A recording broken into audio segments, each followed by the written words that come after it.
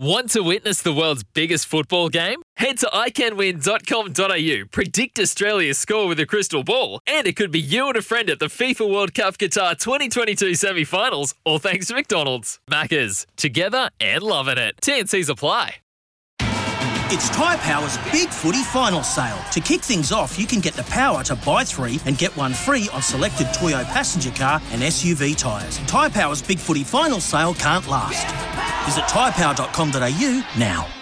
Our next guest is Josh Scarlett. Now, Josh was there in Melbourne at the weekend, but Josh has got a magnificent podcast called Full Circle. He's also got a huge background in basketball and in AFL as well as participant, but also as a broadcaster. Josh, it's our honour to have you on the show this morning. Thanks for your time. Thanks for having us, Smithy. Mate, you were back at Melbourne. Tell us a wee bit about the atmosphere now that COVID has allowed us to have these events back on our back doorsteps, mate. So you can hear from my voice, I'm a bit worse for wear after the weekend, but no, it was absolutely crazy across the whole city. It felt like they'd really sort of taken it upon themselves to welcome it back as good as they could. It's the first time it's ever sold out every single day at the event, and part of that's, I think, on the back of the show Drive to Survive, it's sort of opened up to an entirely new audience. The other side of it is, in Melbourne, just felt like it was bursting at the seams. Every pub was full, everyone was out, and it was about the third week in a row of that because there was still a lot of COVID fear. Even 3 weeks ago now, it feels like everyone sort of kind of emerged, and you got really that vibe at the track. It was like a festival, and I think it was just another great experience. And on top of it, you had Dan Ricciardo finishing 6th, and then in the wings, the next in line, Oscar Piastri, doing plenty of events over the weekend. That's their backup driver for Alpine, who's also from Melbourne. And the clever thing was, Josh, we'll get to Formula One specifically in a minute, but they combined it with supercar racing as well. And, of course, you had Chas Mostert, Shane Van Gisbergen to the fore in that. So it was a real feast for you guys. It was really good. Like for a lot of people that probably aren't V8 Supercars fans, but they are drawn in by F1, it's truly the opportunity to promote motorsport. And pretty much everyone from Australia that's involved in some capacity in that was either over involved in some of the earlier shows, or there was a lot of sort of exhibition races and things throughout the entire day. So there was a lot of people we met over the couple of days, were guys that had finished their 1 or 2 things to do, then we're in the lounge hanging out and reaping the true benefit of thinking that's a couple of free drinks and a couple of free canapes, Smithy. Well, whatever it is, and a bit of yelling and screaming as well by the sound of it, Josh. Hell of a weekend for you, mate. No, 6 months ago you wouldn't be talking to us because you'd have the virus, but now we know it's just a weekend in Melbourne. That's right. No, it was a very good weekend in Melbourne. And I think that was cool. There were so many. I'm originally from Perth, Smithy. I haven't left Perth in about 2 years, so to come out back to Melbourne and just see at full force again, and after what they've been through as a city, was really cool. Okay, let's look at the Grand Prix itself, and Danny Ricciardo, as you say, finishing 6th. That was above expectations? Yeah, I just think McLaren in general performed really well over the weekend. They had a really good season two years ago. They dropped back a bit last year, and this year they're hoping to respond, but haven't had the start of the year they've expected. To have have Ricciardo finish so well, in particular, who's had such an issue with the car recently, and his home Grand Prix, I think he would have left extremely happy. It's clear that Red Bull, when they can stay on, and Ferrari are the better machines this year. They've figured it out, the changes to the car quicker than anyone, and they've obviously come out of the gate very, very fast. So for McLaren to get the result they did, I think you have to be really happy, and I'm sure if it was behind the scenes, McLaren were very happy as well. A lot of points for them this weekend. Massive disappointment for Red Bull fans, and Max Verstappen, of course, the defending champion, forced to retire yet again. Same problem as in Bahrain. Yeah, it was a bit bizarre. He's had the most polarising start to the season, hasn't he? He's crashed out twice and then had a podium and lifted a cup in between. So he's still sort of up there, but he's now sort of, this is the sort of thing that'll hurt him later in the season, and potentially he's a really competitive guy. Obviously, everyone sees that, and he's a very sort of switched on guy. But A couple of the mates saw him walking around in the paddock after.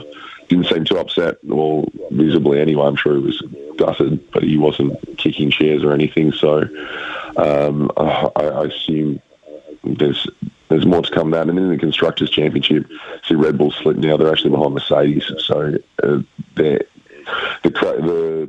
poor start they had in Bahrain is impacting them now.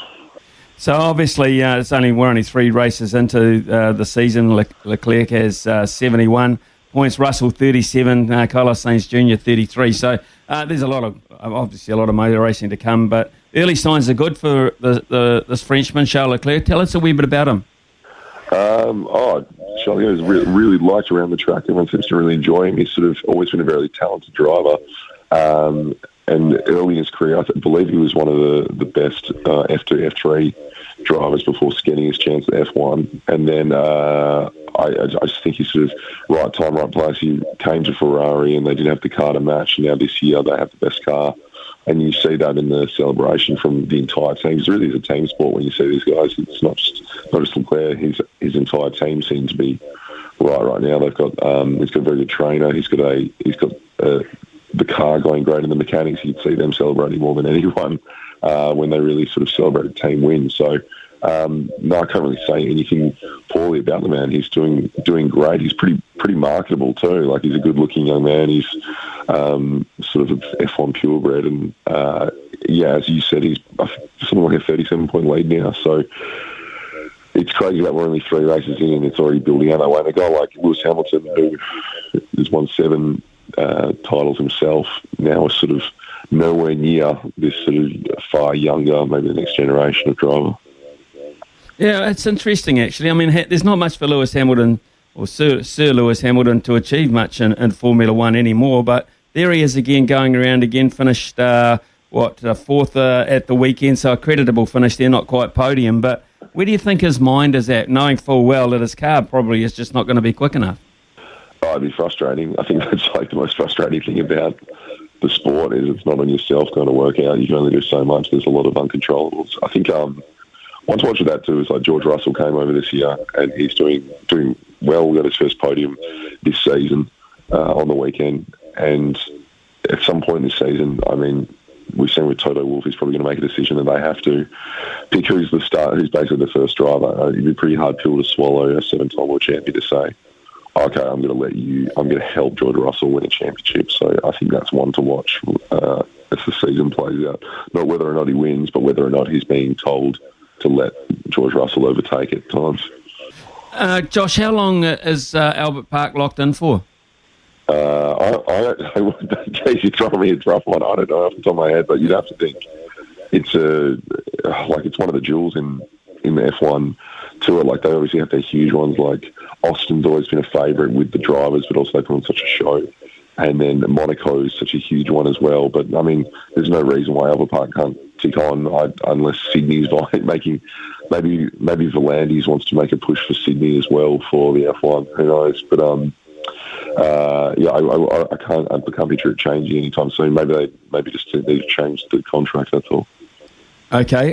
Whilst we've got you here, I know you've got a massive background in other sports as well, and you've got your podcast Full Circle. I'm just looking at the basketball side of things on both sides of the world. NBL, who are your winners, or who are your likely winners in the NBL this year? The City Kings are absolutely rolling, so I wouldn't be surprised if they claim it all right now, but it's whether or not their momentum's peaking at the right time. But they just have so much depth. You have 3 amazing imports and then all these role players that have bought into Chase Buford, their coach's system. So if they keep going the way, there's no one that can beat them, but you can't lose faith in a team like Melbourne United and even Perth, the Perth Wildcats. All the rain games of theirs are at home. If they can knock off some more wins, find some form, they can potentially make a run as well, especially with their MVP Bryce Cotton. And then in saying that, though, the New Zealand Breakers, just speaking to your audience as well, Smithy, they've had a tough season. They've been locked out of the country for a big period. They've really fought, and they've got these 2 young next star players who've really shown flashes, and with that they've been inconsistent. Every single team's been exciting to watch this year, which has been great, and there's been upsets throughout the entire season. So even the Breakers, who have had a really tough lay of the land and schedule, I they're one of my favourite teams to watch. So even though I think it's probably Melbourne United or Sydney, I tell you what, every game, even left in regular season, has been awesome. And just looking a bit further afield, we're getting at playoff time, Josh, in the NBA. What have you made of that? And is there a standout for you there? Probably the standout is the fact that LeBron's not playing. Probably won't play finals. Won't even get a chance to go in the playing tournament, which is ridiculous for a guy that sort of was a fixture of finals every single year. The other one is just everyone's sort of sleeping on Giannis Antetokounmpo, the reigning sort of finals MVP, NBA champion. I think a lot of guys, the way the MVP works or the way those awards work in the NBA, it's sometimes about the narrative a lot more. And with Giannis, you hear he's kind of just, had a 5% increase on his stats or something like that. So he's having this amazing season. But it's kind of gone a little bit unsung comparatively to guys like Nikola Jokic and Joel Embiid. So I think the Milwaukee Bucks are one to watch still for me. They've got depth, they've got defense, and if Giannis is firing, he's very hard to stop. So I think they're the two for me. Is the fact that Lakers will probably miss, and the Bucks or Brooklyn in a stronger East will hopefully be meeting somewhere in the postseason, and I reckon it'll be one of them that'll claim it. Josh Garlip, it's been great catching up with you for the first time, mate. Thank you very much. Lozenges, what about some lozenges today, or are you just going to go back and are you just going to go and have a hair of the dog? No way in hell. I've got a heap of work to do. I've got to meet somewhere in Melbourne in about 20 minutes. So I'm going to put on my best game face and hopefully keep in the job somehow. So thanks for so much, Smithy. Check out Full Credit on Spotify app. It's a fantastic program, hopefully, and we do a lot of fun investigations, and I'm sure some of your audience will like it. Full credit it is. I was calling it Full Circle. Full credit it is, folks. So, Josh, thanks very much for your time this morning. Really enjoyed chatting, mate. No worries, Smithy. Have a good one. Yeah, cheers. Okay, Full Credit is the podcast, and plenty of... he's a real all-rounder, isn't he, Josh, as you can hear. Might have a few throat issues for a couple of days, it's fair to say, but why wouldn't you, after a weekend watching Formula One and supercars at Albert Park in Melbourne? Deck maintenance isn't fun. Move the furniture and barbecue, sand and prep, paint, seal, or get a low-maintenance Trex deck.